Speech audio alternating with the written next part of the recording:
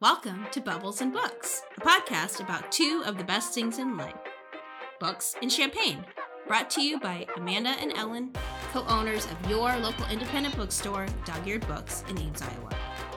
First, give me a cheers. Okay, we're ready? And books are sexy. Should we open champagne? Yep. Okay. I was looking at Margot Graham. I'm back from vacation. I know you really missed me. I did miss you. You had to do all the hard work while I was gone. So hard. You had to wrangle 60,000 bikers All on your own. They were not 60,000. How many were there? I thought there was. I think estimated like downtown 20-ish thousand probably. Well, and honestly, they didn't roll in till late. I mean, because they were riding in a headwind. It was super hot out, and it was the longest ride of Ragbri. So it was actually more, by the time, it got wild later, but by the time we were closed. Did you come back down for the concert? Didn't you say you did? I didn't stay for the concert, Hairball, but I did drop my daughter off for Hairball. What did she think? She loved it, and now she thinks she's a Hairball groupie, and she wants to go see him at the State Fair. You know what? The next morning, I came out of my bedroom, and it smelled like piss, and I was like, "What did the animals do all night? Like, it was bad." But they were like, the dogs were in their kennels, and the cat was like shut in the bathroom. So I was like, I don't know what is that smell? It was her shoes. They were covered in beer from being at the concert. That's scary. I was really concerned about where this story was leading. No, it was just beer shoes. But man, it was bad. I had to wash them twice to get the stink out. Yeah. That's a wild night on Main Street. But I dropped her off, and then I came back into our store for a minute because we have these pint glasses that are on a shelf, top shelf, like near the window. And they were rattling during the day when like the other musical acts were on, and Hairball was going to be like a million times louder. And so I was afraid they were going to fall and break. I pulled them off the shelf. I wonder if any of the people who live downtown like got hotels for the night to get off of downtown. I don't know, but I live in North Ames, which is like, obviously everyone who listens to this podcast is an expert on Ames geography. Yes. But I live several miles from downtown. Yeah. And I was sitting out on my back deck that night, and I could hear You Hairball. could? Yeah. It was loud. But it was great. Ames looked awesome. All the writers seemed to be very impressed with Ames. Yeah. So we looked good. It was a great opportunity to let people know like how cool Ames Main Street is. Yes, it was. Even if they were drunk and they only have a hazy remembrance. What a great opportunity for downtown businesses to get that kind of exposure. I know. Name recognition. Yeah. Because people come from all over the country to do this cross country. The world. Right. I mean, we had people in who didn't buy very much because, when you're riding 70 miles a day on a bike, you're not going to like buy books. But they would buy little things, and, there were several who were like, said that they would be back. That's really exciting. So, yeah. Yeah, it was awesome. And then we had Genevieve Gornichek visit us, our old friend. Bookseller. Yeah. Fantasy writer. She's amazing. It was a great week. Yeah. I missed out on some special things, but I got to see some of the great wonders of the American National Parks. I went to Yellowstone. So what was the best thing about Yellowstone? I really think that the bubbling sand pits and the grand prismatic like pool, the algae colors, it's these pools, and it wasn't just the grand prismatic pool, they're rainbow hued because of the temperature of the water. So there's like almost 200-degree water in this pool, and it makes it like brilliant bright blue, like aquamarine. And then it like progresses through the rainbow, green, yellow, orange, red, based on the algae that grows in the water because of the temperature of the water. So certain algae grows red at its perimeter temperature, and then the next algae grows orange because it's a little bit hotter. And then there was like all these bubbling pools and tons of sulfur. It smelled like ass, but my kids fart all the time, so it wasn't that different. But I brought us back The Spirit of 1872, Yellowstone National Park 150th anniversary. Wow. And, you know, I'm getting this at like the park general store on vacation. And I was like, this is going to be like trash bubbles. But it's freaking good. All right. I probably drank a couple bottles on vacation. And then I brought 2 home. One for the podcast and one for the memories sometime in the future. And my kids were relatively well behaved. We only had one hard hike. I like going on hiking vacations. I know they'll thank me later. So cheers to Ellyn. Cheers to for keeping things together. Well, that'll be your turn at some point. Yeah. I feel like whenever you've left, there's never like anything really bad that happens. I get like the easy shift. It really wasn't. It wasn't too bad. Okay. It wasn't busy in a bad way. Okay. It was busy in a good way. Yep. And we had sidewalk sales. Thanks for coming out and supporting us, guys. It was a really fun week. And now we just get to go like back to school. Yeah. I was like getting depressed I was going through all the school like emails, back to school stuff and like extracurriculars and putting all the dates in my calendar for the year. Yeah. And I was like, oh man, I really like not having a lot of like shit I have to run my kids to. I'm going to get the soccer schedule at some point. 3 of my 4 kids play soccer. And when those soccer games go on the schedule, then I'll be depressed. I love you. I love you, children. I'm amazed by your athletic feats. And I also love sleeping in and not being overscheduled. Okay, so this week, we are talking about the Venn diagram of Amanda and Ellyn. There's many reasons why Dog-Eared Books has been successful for us. But one of the reasons is because the Venn diagram of our reading tastes is almost a completely overlapping circle. So these are not like barely touching rings. We had to do that with our staff. We had to find the variation in reading taste amongst our staff so that we could have a more thorough curation. But we bonded early on over our love of good books because we have the best taste. We have great taste. Yeah. Rachel, this is why Rachel really looks up to us. Yeah. She just aspires to join the circle. You could be the third circle. I'm okay. So some of the books that we love, you know, they're not for everyone. If you are a subscriber to the Dog Pack, you love our books because we're picking in our opinion, the Amanda and Ellyn seal of approval best books every single month. And we almost always 100% agree. Yes. And if we never completely disagree, it might come down to a 2-way tie and we go with one over the other based on what seems to fit best that month. Yep. But it's very rare that you'll read a book and I'll be like, hell no.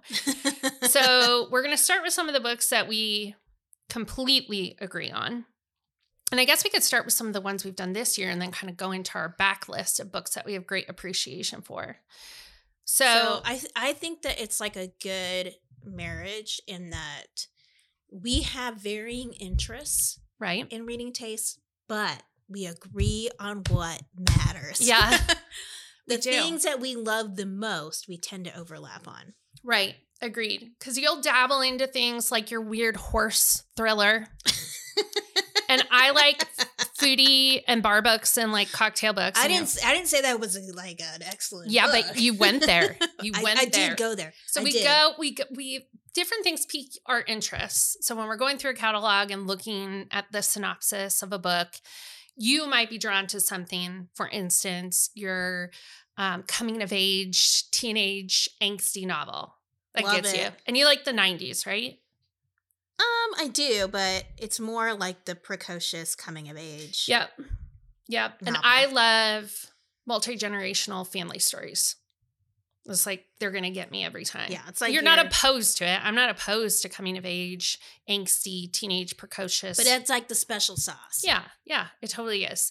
I would say when it comes to mysteries, we overlap in what we're looking for, something a little smart. But one of our areas of like we have different favorite author, so we can get to that. But yeah, I think mystery is actually maybe a genre we both read pretty heavily in, but we're kind of drawn specific to taste.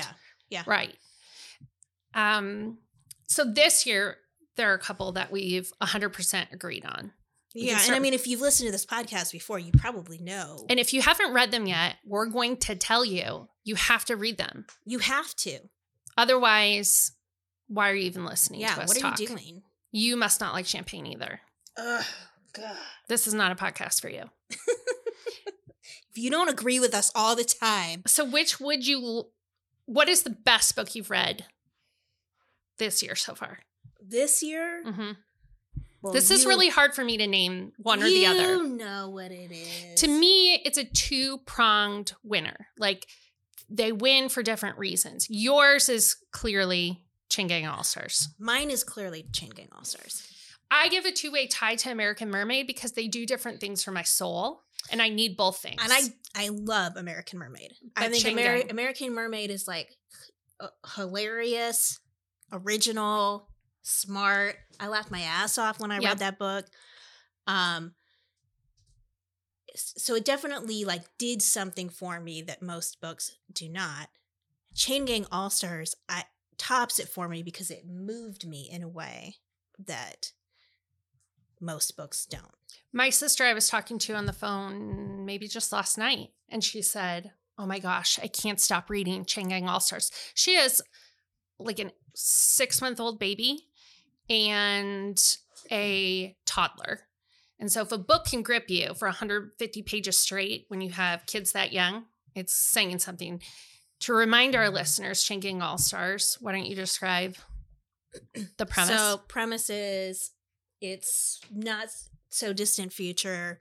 There is a program within the carceral system where prisoners who have been convicted and charged with and sentenced to more than 25 years have the ability to participate in this program, which is essentially death matches, and it's for public entertainment. Mm-hmm. And so it's like having your favorite NFL team or WWE wrestler, but you're cheering for them to slaughter people. Exactly. And they do it in these big arenas, and they have fans and this and that, but they're fighting to the death. And if you agree to if you're a prisoner and you agree to participate in this program, if you last 3 years on the circuit, is what they call it, then you're freed. And in addition to, it doesn't seem like a good deal, but in this time, if you're a prisoner and you're in prison, they're torturing you, basically. Right.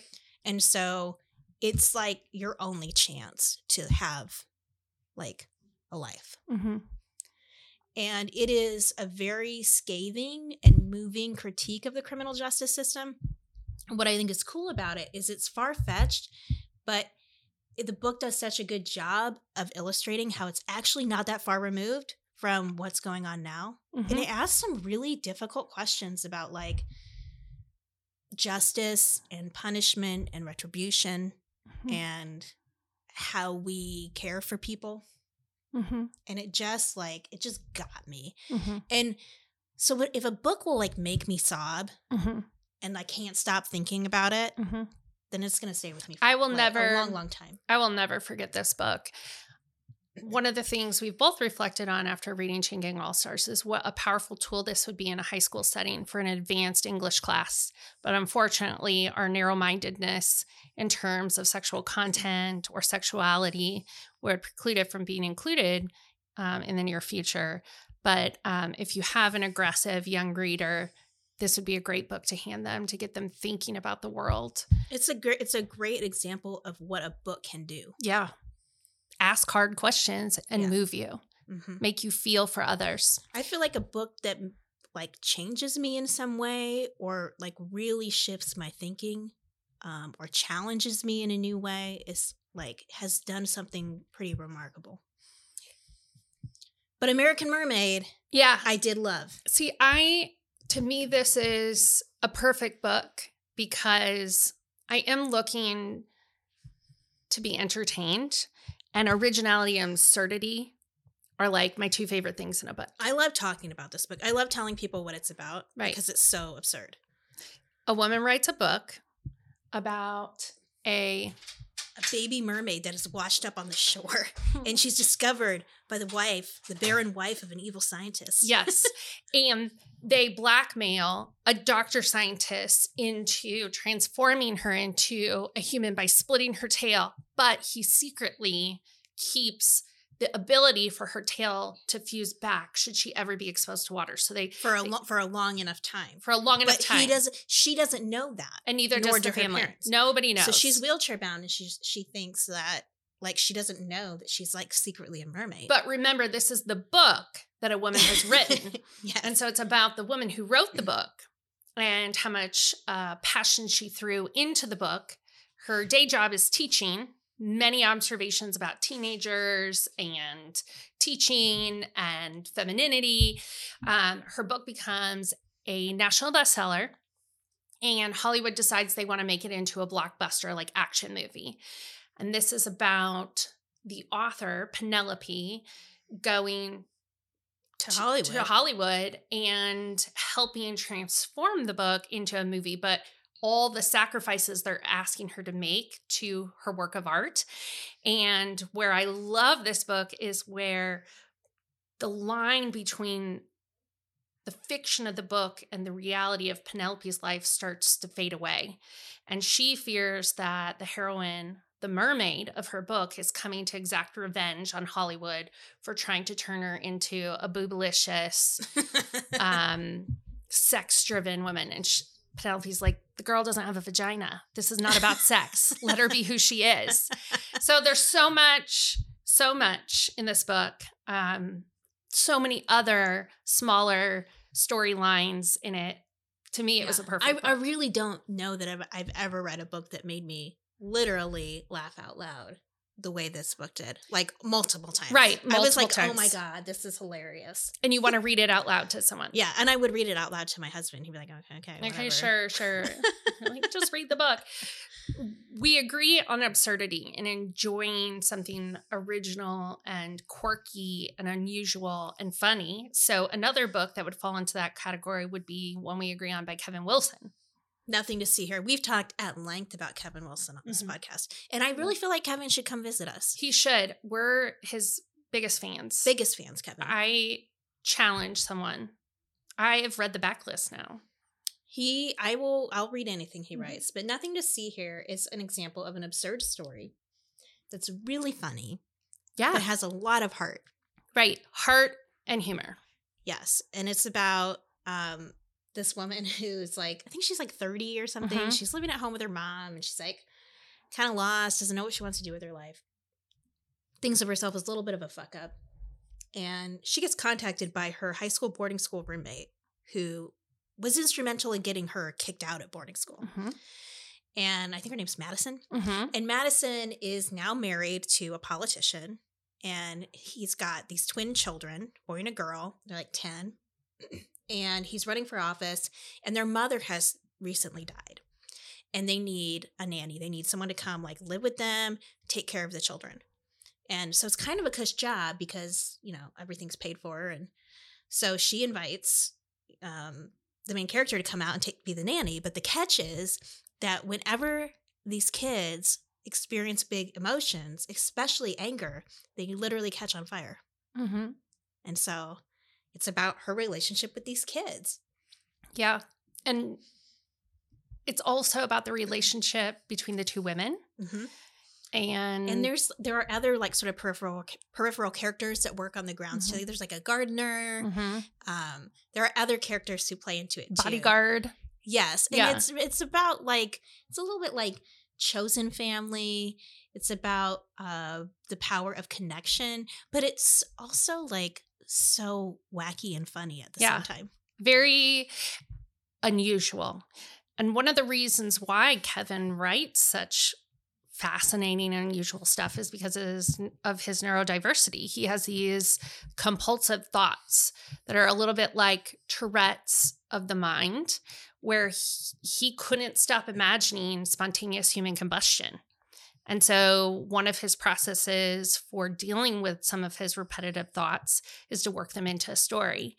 And if you read his entire collection of books. There's these interesting threads that connect every single book to one another. So he's semi-worked out a component of the spontaneous human combustion in his book, The Family Fang.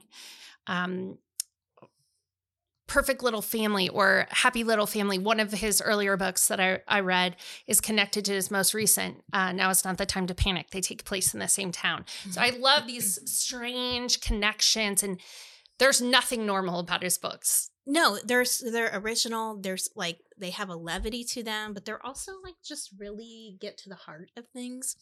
I recently quoted Kevin Wilson to a customer. Did you? I did, because I read this interview with Kevin Wilson a while ago, and he talked about, like, someone asked him if there were any books that he regretted reading or he didn't, something like that. And he basically responded that was a stupid question. And it was a stupid question because he said, and I think I'm quoting him pretty closely here, that he finds that if he meets a book on its own terms, he can get something worthwhile out of it. And I was talking to a customer who was in with his husband, and his husband was like, he needs to become a reader. He wants to. We're like trying to get him into it. So I was helping him like find books to read. And I was telling him about, like, start with the stuff that feels easy to you, that like you just really enjoy, sucks you in. And over time, like, you build stamina as a reader, and you'll be able to tolerate reading books that like don't blow your mind or don't like, I mean, I read tons of books, and it's very rare that I would regret reading a book. Does every book I read blow my mind? No. So I was quoting Kevin Wilson. I was like, if you meet a book, I was like, one of my favorite authors says, if you meet a book on its own terms, you'll find something worthwhile. Yeah. Great advice. Put that one in your pocket. Yes. If we go to precocious teenage narrators, first one on our list there, we both agree on. Yes, and this is like, we keep waiting for another one. Yeah, we want Ruthie Thorpe. The Knockout Queen. Right. Which came out, I think, in 2019 or 2020. Yeah, because I have the hardcover in my pandemic reading. I do, on too. Instagram. I think it was maybe early 2020. Yeah. And it was one of those books that never got like super hyped. It flew under the radar. I think it was maybe a book of the month selection, which was how I got it. It might have been how I got it as well. That's why I was just trying to think, like, there are certain books you're always like, how did I discover that? And it was one that when I read it, I sort of instantly knew, like, this is going to be one of my favorites. I like this premise. And I remember talking to you because we were sort of we had decided to do the bookstore, but we were in the very like early, figuring it out. And you had read it and you felt the exact same way. You just get so excited. And then to have someone echo your feelings and be able to talk about it is so exciting. And there's some absurdity in this book too. So it's about this kid, Michael, who's like living in California, and he lives with his aunt. And they're pretty poor, but next to his house is this McMansion. And there's a girl, Bunny, who lives there. And they become friends. And Bunny's dad, he's like in real estate or something. He's a mover, shaker, kind of, but also a little sketchy. Yes. And Bunny is an athlete. And she's a boxer. Yeah, she becomes a boxer though. In high school, of her father. In high school, she plays something else though. I forget. Volleyball. Volleyball. She's but she ends up getting into a fight, a very vicious fight. I think kind of on Michael's behalf. Yes. In his defense, because Michael is struggling with his sexuality. Yeah, and is been threatened to be outed. And Bunny, in her own way, is like, she's wealthy. Mom's not in the picture, but she's very tall. So she's like always sort of like picked on a little bit because she's like 6 foot something or whatever. And it's about their friendship and how their paths diverge. I think it's about how you can grow apart from someone.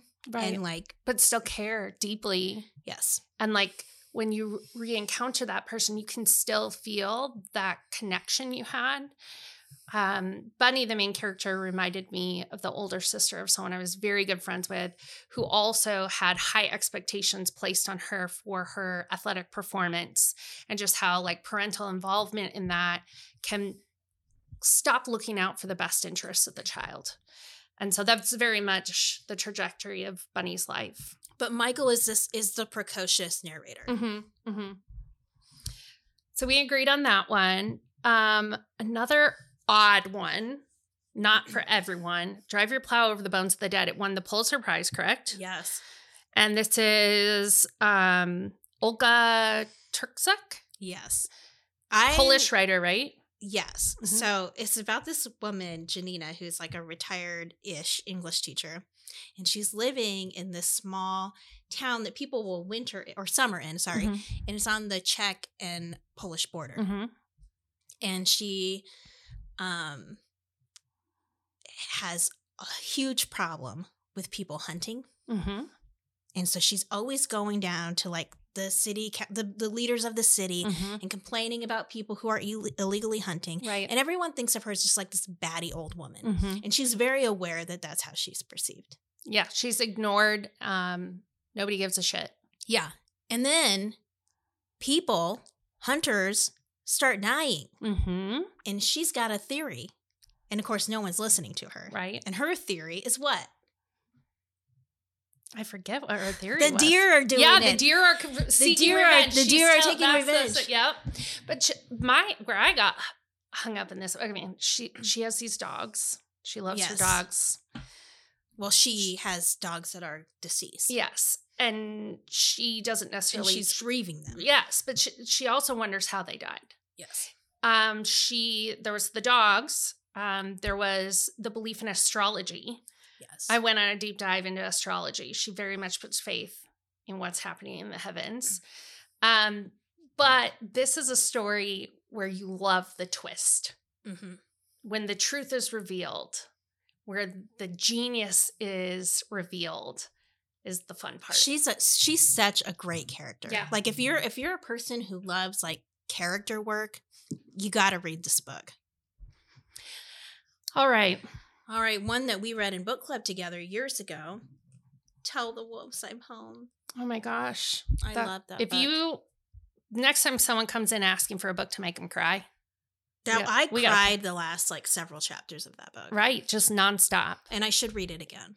Yeah, I have it on my mantle. There's a few books that get to live on my mantle because of the impact they've had on my life, and this is one of them. And this was one, it was chosen for our book club. I'd never heard of it, and I was like, it didn't sound interesting to me. We need to go back to our book club and be like, hey, who picked this? It was Amanda Robinson. And I loved it so much. And it's about this, it's in 1980s. The main character is June. I think she's 13, but she's telling the story now as like a 16-year-old. So she's looking back. And her best friend was her uncle. And he passes away. And at his funeral, she meets a guy who's there. It turns out was her uncle's partner. Mm-hmm. He was gay. He had AIDS. But these were things that she did not know. Mm-hmm. And so she has to sort of deal with like, here's the person I'm closest to. And he had this partner. He had this whole life that was never shared with me. Mm-hmm. So it's about her sort of coming to terms with the loss of this person in her life. But it's also about like siblings and family relationship because she's got this sister that she's not very close to. She's wondering why her mom like never told her about the uncle and like what was the fallout between the two of them as brother and sister. Right. And it's just so beautiful. Really moving. A nonfiction selection that we both 100%, and we actually have a couple. We have a couple memoirs that we love. One of which is Bomb Shelter by Mary Laura Philpott. Yes, I bought the hardcover of this to give to my sister-in-law when they have their baby. Which is kind of like a forewarning of how deeply you're going to love and how much you will fear because of that love. Mm-hmm. That's the experience I had. Validation of the fear caused by your love. Yeah. You were just... And how do you cope with that? Yeah. How do you like live in the present and enjoy when you know that you cannot protect the people you love from grief, from tragedy, from hurt? Like those are all a part of life. Yep. You know? It's living with both at the same time all the time. Yep. That's what this is about. I would book talk this to my mom a couple of weeks ago, and it made her cry. Well, now that I'm thinking about it, I really need to give it to both my sisters who have children. Yeah, and I just, I love it. And there's a turtle. And there's a turtle. And also she has a really awesome dog. And it's funny. It's funny too. Yeah, it's funny. It's very relatable. Of essays. Yeah. She is fantastic. Another memoir written by a woman who we've had the pleasure of meeting now, Adrienne Broder. I think we scared her a little bit. Because we were like, oh my God, we love your book. She wrote a book called Wild Game about her dysfunctional relationship with her mother growing up on the East Coast. Very place-based memoir, very beautiful, very coming of age. But it is about a very manipulative mother who doesn't act like a mother. Yeah. So the author, Adrienne, when she's a teenager, she finds out that her mother is having an affair with like the guy in their couple best friend. Yep. Right? So her husband's best friend is who the mother's having an affair with. Right. And because she's maladapted and doesn't really have friends, the mother confides in her daughter and kind of puts her daughter in charge of covering for her. Right. She makes her be an adult. Yeah. The mom's a narcissist and just doesn't look out for the best interest of her daughter. And it's also about Adrienne becoming a mother herself. Yeah. It's really wonderful. Yeah. It's an interesting read. It's very compulsively readable. It reads like fiction. Oh, yeah. I blew right through it. Yep. And then she has a new book, a novel out, Little Monsters, which everyone should check out too. And I can see quite a few of the same themes about dysfunctional family, identity, womanhood. Yep. And then we have the Poisonwood Bible. Yeah, Barbara. Everyone. Barbara Babs. Come on. She's amazing. She is so amazing. Everything she does. So Poisonwood, for me,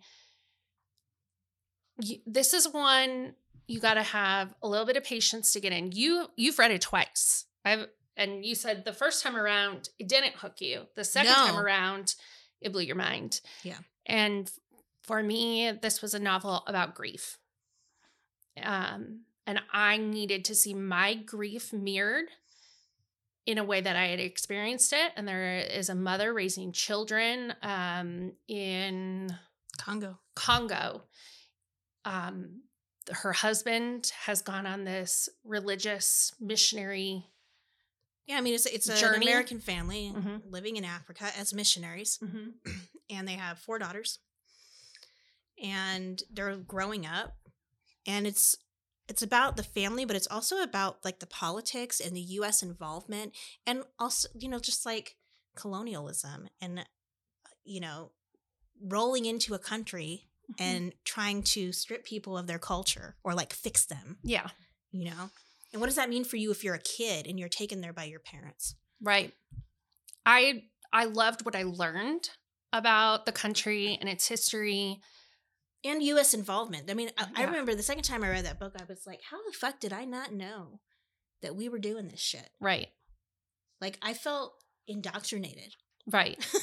The wool pulled over our eyes. Yeah. And that's what Barbara does so well is she creates this narrative, these characters, families that you care about, but then there's this richness around it. It's not just about a family. It's about a family, the world, the country, the history. There's so much packed in there. Her books are always impeccably researched. Right. And wherever they're set, I always feel like the setting of her book is a character too. Right. It feels so authentic. It's not vague. You see it in high relief. It is just unbelievable. We worship you, Barbara. Now, we're going to talk about the controversial stuff. The very few books that we disagree on. Let's start with one that you love. You love, and I just couldn't do it. Inland by Taya Obrecht. Okay, now I'll give it a few. You give the synopsis, and I'll give it a little bit of credit. Well, it's Southwest United States. It takes place in mostly the 1800s, but there's like kind of 2 different timelines happening about 70, 80 years apart. And there's a family, and there's a drought that takes place while the woman's husband is away, and he doesn't come back. And so she's like kind of running this southwestern homestead, Arizona territory, and not knowing what happened to her husband and trying to survive amidst this drought. The other timeline, which happened years before, is this guy who joins the Camel Corps, which was a real thing in the Southwest. So he's riding camels around the Southwest and, trying to, I don't even remember what all the Camel Corps was doing. Mm-hmm. They were fighting Native Americans and kind of doing some messed up stuff. Right. But anyway, it's how these two stories converge. Right. And as you're reading them, in the whole book, like, they don't converge till the end. And you're not sure, like, how it's going to come together. Like, what is the connection here? But so I'm a little bit, like, blurry on the plot details because it's been a while since I've read it. But the quality of the writing was what hooked me. I thought her writing was perfect. So what was the book she wrote before this about the tiger? The Tiger's Wife, I think. The Tiger's Wife. Very good. Here's what I think about this. Number one, you spent time growing up in the Southwest for a little bit. Your family's from there. Well, I did not grow up in the Southwest, but my parents did. Yeah. So, but you traveled there. Your relatives I've spent a lot of time in the Southwest. I lived in New Mexico for like a year. Right. Year and a half. But I was very little. I hate Westerns. I think I hate the Southwest. I love you, the Southwest. I think we have a subscriber to our subscription in Texas. We love you. I've traveled to the Southwest and I enjoyed it. But like books set in the Old West, I hate them. Every single one. I've not enjoyed one. I don't know that I would call it a Western. It feels like a Western to me. And the other problem with this book, it's written in the language of the day. The sentence structure, the vocabulary, it is written as if someone is writing it in that time. And that threw me off. I just could not play along. Oh, I loved it. But what I will give Taya Obra credit for is I love learning about the Camel Corps.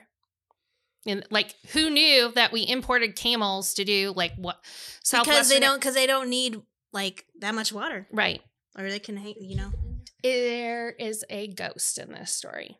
Yes. And I kind of love a ghost story because I do believe in the veil being permeable between whatever else there is and current life. So I like someone who plays with that, who examines it. So, but I appreciated it, but I did not enjoy it.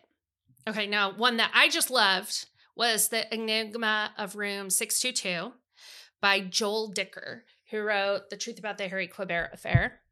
This is a very kind of meta mystery. It's about an author writing a mystery and inserts himself into it. He's processing the loss of his editor. He doesn't think he'll ever be able to write again. He's just had a breakup. And so he places himself in a hotel near the border of France and Switzerland. Yes. And he encounters a woman there, and they decide to determine why there is no room 622 between their two bedrooms in this fancy hotel. One's in 623 and one's in 621 bis, I think is it's like the French equivalent of, 621B. There's a 621A and a 621B, and they want to know why there's no 622. So they uncover an unsolved mystery and they set out to solve it together. And the cast of characters that are involved in this mystery is crazy. They're all ridiculous. They've all behaved poorly. They all have bad motivations. So I this one started out strong for me. Yep. Like the writing's good. I do like the absurd cast of characters. It was the resolution, which I will not spoil. Nope. That I just couldn't do. I loved it. But I was like, that would never happen. I know. It kind of wouldn't. But that's kind of why I loved it. I love the ridiculousness. An author that we disagree on, Emily St. John Mandel. I've read her at work. I've read it all. I participate. It's too misty to me. There's not enough clarity. it's not grounded in a reality I know. So her collection of work would be Station 11, which I haven't read. I'll admit that. I know everyone has. I should have. The Glass Hotel. And then The Sea of Tranquility. The Sea of Tranquility, which slightly connects to The Glass Hotel. So I've read both of those. They all are kind of connected. I love her. I will read anything she writes. I think her writing has a quality that is very much her own. Mm-hmm. I agree. It has a loveliness to it. I find it mournful. That's a good word for it. It's lovely. It's mournful. She can pack a lot into a short amount of space. Mm-hmm. And I feel like her books deal with themes that in the hands of a lesser author would come across as really corny. I gotcha. And they don't with her. To me, she's an impressionist painter, and I like to see a little bit more concrete reality. I love her. Okay. We can agree to disagree. Now, here's one that I've come around on. I love Jennifer Egan for Manhattan Beach. Don't know why. Loved it. It was about a scuba diver, basically, in New York in the early 1900s who worked in a shipyard and learned how to scuba to repair ships. Remember this? No, I didn't read it. Oh my God. It was so cool. I love this book. This is like perfect historical fiction for me. I love the characters. There's some mystery. There's some tension. I can't remember all the plot points, but that was the part I enjoyed. And it ends up in California in the end. Really enjoyed her. So when A Visit from the Goon Squad came out, I was like, yes, sign me up. I hated it. I loved A Visit from the Goon Squad.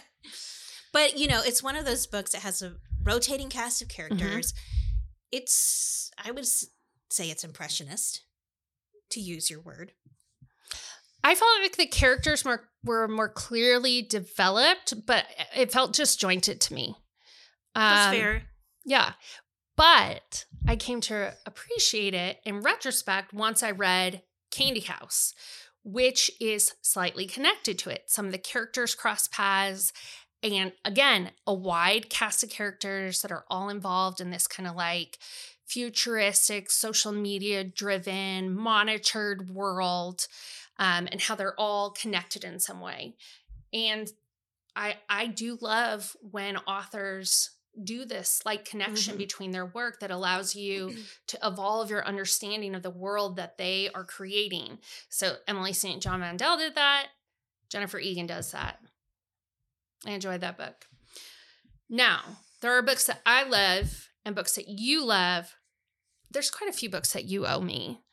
I was going through my favorites. Few books you owe me. Okay, bitch. So books that I've loved that you haven't read yet. One of which borders on the absurd. So if you want to go with us on this crazy journey, would be Sourdough by Robin Sloan. It's a magical, powerful sourdough starter that's going to take over the world, and it takes place in I think San Francisco, in the food market there. The famous San Francisco farmers market. Isn't it? Yeah, it is. And this woman is very dissatisfied in her job. Her name is Lois. She joins this like club of Loises. Like they're all old women. And so they're Loises, and she joins this group, and she's very dissatisfied with her job, and she's always ordering takeout, and she knows the takeout people are judging her.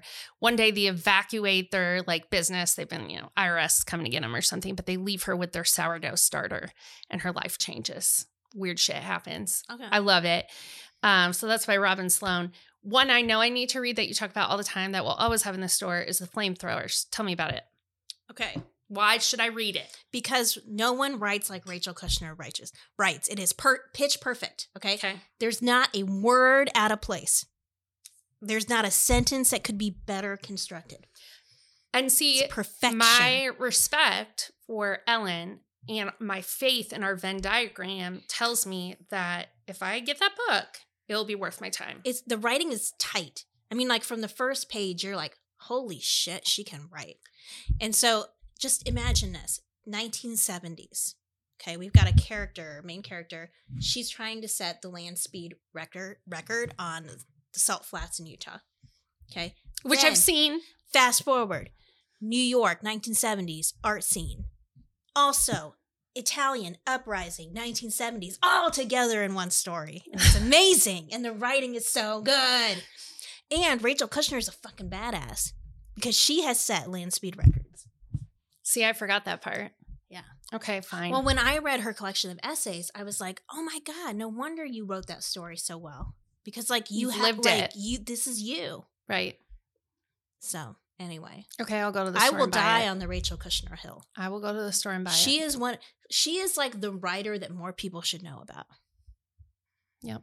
She also wrote an excellent book called Telex from Cuba. Mm-hmm, which we have as well. Yeah. There are certain books at Dog Eared Books that will always live on the shelf because Ellyn and I believe in them and love them.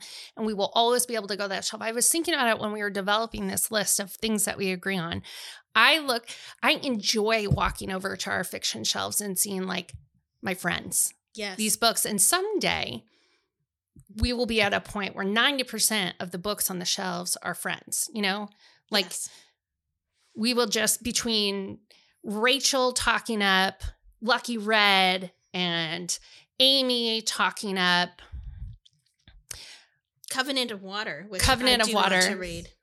Beautiful Creatures. Jessica talking of Legends and Lattes. Like they will all, yes, Mariah Anthropocene Reviewed. They will all be beloved members of our family. And I think that's really special. And what makes indies really exceptional is that when you come into this store, it's like coming into Ellyn and I's home. Well, all of ours. Yeah. All of our homes, and getting to meet the books that have changed our lives and we hope will change yours. And also we get to go on that journey together. Every week, books are hitting our shelves that could become the book that changed your lives. Speaking of which, this is a great segue. We can talk about what's popping on the shelves because we have one that we both agree on. Yes, we do. Yeah. It's The Heaven and Earth Grocery Store by James McBride. Right. And James is a favorite author in the store. Deacon King Kong has been making the rounds around our booksellers. That book's been out for a while, but it's everyone who reads it is loving it. And now I need to read it because I read The Heaven and Earth Grocery Store and loved it. To me, this is as good. This is classic storytelling. He's a classic storyteller. He knows how to build a community, a cast of characters, a plot in which you're highly invested in the future of each character and you want to stick with them. They become your friends. They become people you care and love about or love. And to me, it's very classic storytelling. Agree. So Heaven and Earth Grocery Store, let's tell them what it's about. So it takes place in Pottstown, Pennsylvania. And it's in the 1920s, but it sort of spans to like the 1960s, I think. But it mostly takes place in the 20s. Mm-hmm. And it's in this neighborhood called Chicken Hill. And on Chicken Hill reside primarily Jewish immigrants and African Americans. Mm-hmm. And during this time, so there are several characters, but your main characters are. One of them is a Jewish man, and he owns a dance hall. Right. And his wife who is disabled, owns a grocery store called the Heaven and Earth Grocery Store. And she's been around for a long time. She grew up in that neighborhood, and she's like friends with everybody. And she encourages him to integrate the dance hall. And so he does. And then a black man is working for him. And the black man's Nate, right? Mm-hmm. Nate. And Nate's nephew is in trouble because he's deaf and he's at risk of being institutionalized. Because he's lost his parents. Yeah. And so the community, all the people in the neighborhood sort of come together to try to protect this boy. And there's a lot of other little like side stories and side characters, but it's really about this kind of impoverished, ramshackle community coming together to help somebody. Right. And it changes your it's a different narrative about that time period and groups of people living during that time period than what we're used to being told. Yep. It is more about unity and community and friendship and love and support and overcoming biases than hatred. It's seeing like the beautiful things that could have happened. And it sounds like it was based on biographical information about James McBride's own parents, that this is part of their family narrative, is a blending of families like this. And in the end, there's an author's note that just, and he writes about, James McBride writes about time he spent as a camp counselor mm-hmm. at a camp for disabled children. Mm-hmm. And the book is dedicated to, it's in honor of the director of that camp, and how he was very ahead of his time. And it makes you, I mean, I loved the book as I read it, mm-hmm. but then when I read the author's note, I saw it in a whole new light. Yeah, it just made it that much more. If we could all be that camp counselor. Yeah. If that could be your legacy. Seeing and loving people. Yeah. Mm-hmm. So this is a gorgeous story that you will be very wrapped up in. We love it. What else do we have coming out this week? This one's piqued your interest. Shark Heart. I haven't read it yet, but I want to. It's about a woman whose husband, over the course of 9 months, turns into a shark. As will happen. You know. A great white shark. Yeah. You know, we think we marry a man, and then he becomes a many-toothed shark. God. What are you going to do about that? Jeez. And next, thanks to Genevieve coming into town, a Greek mythology retelling called Medusa's Sisters by Lauren Baer. So we had this one on order, but mm-hmm. I upped it because Genevieve highly recommended it. She met the author, she read the book, and she said it was excellent. And it is about Medusa and her sisters being turned into gorgons. I didn't know that's what it was called when they were turned into stone with all the, like, snakes on their head. They're gorgons. Gorgons?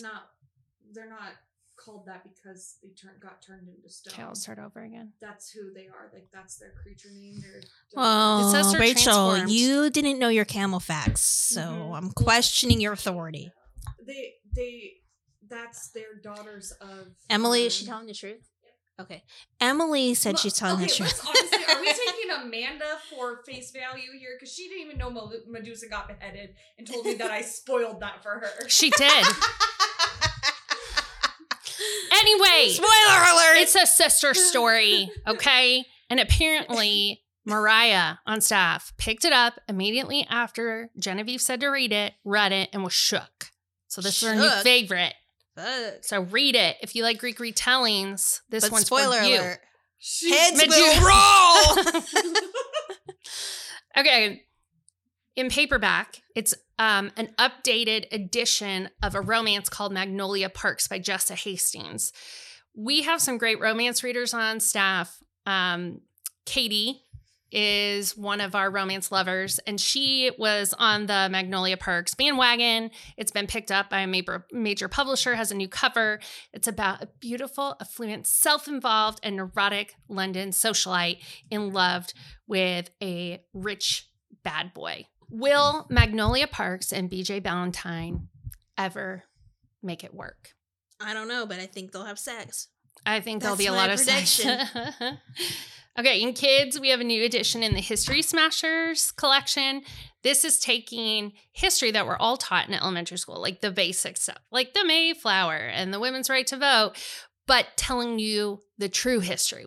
We've all got the glossed over fancy history, and this is about Christopher Columbus and the Taino people? Taino. So it's re-educating people on Christopher Columbus's quote unquote discovery of America. The quotations will be corrected with this retelling.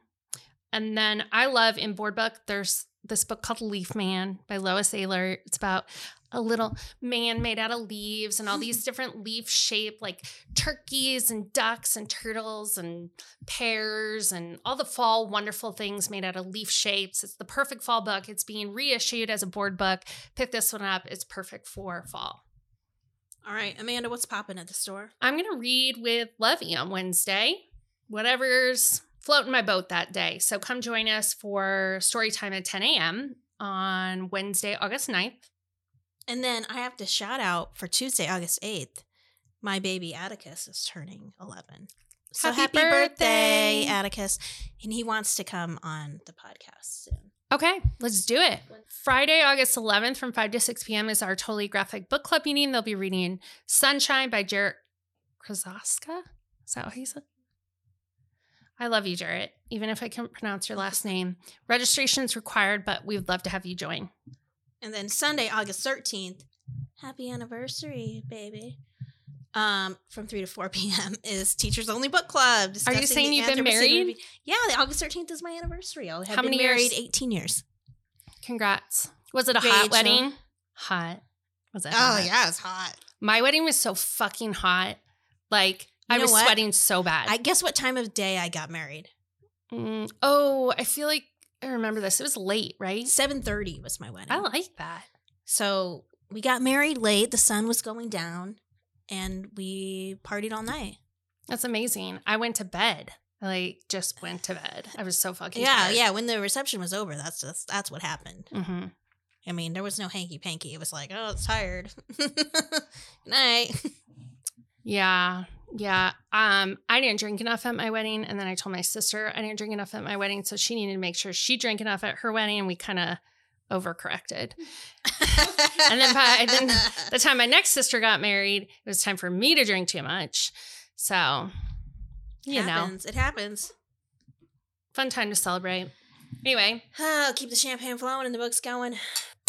I know, they're not good, Gla. That scared me. We're dueling. Dueling champagne glasses. Remember, subscribe, like, follow, because you want to find out what's happening in Dog-Eared Books every single week. Yep. And if you don't live in Ames, you can always follow us on social or hit our website to order books. Follow us at Dog-Eared Books Ames or at Dog-Eared Books on TikTok. All right, listeners, keep the champagne flowing and the books going. This is so great! It's so great!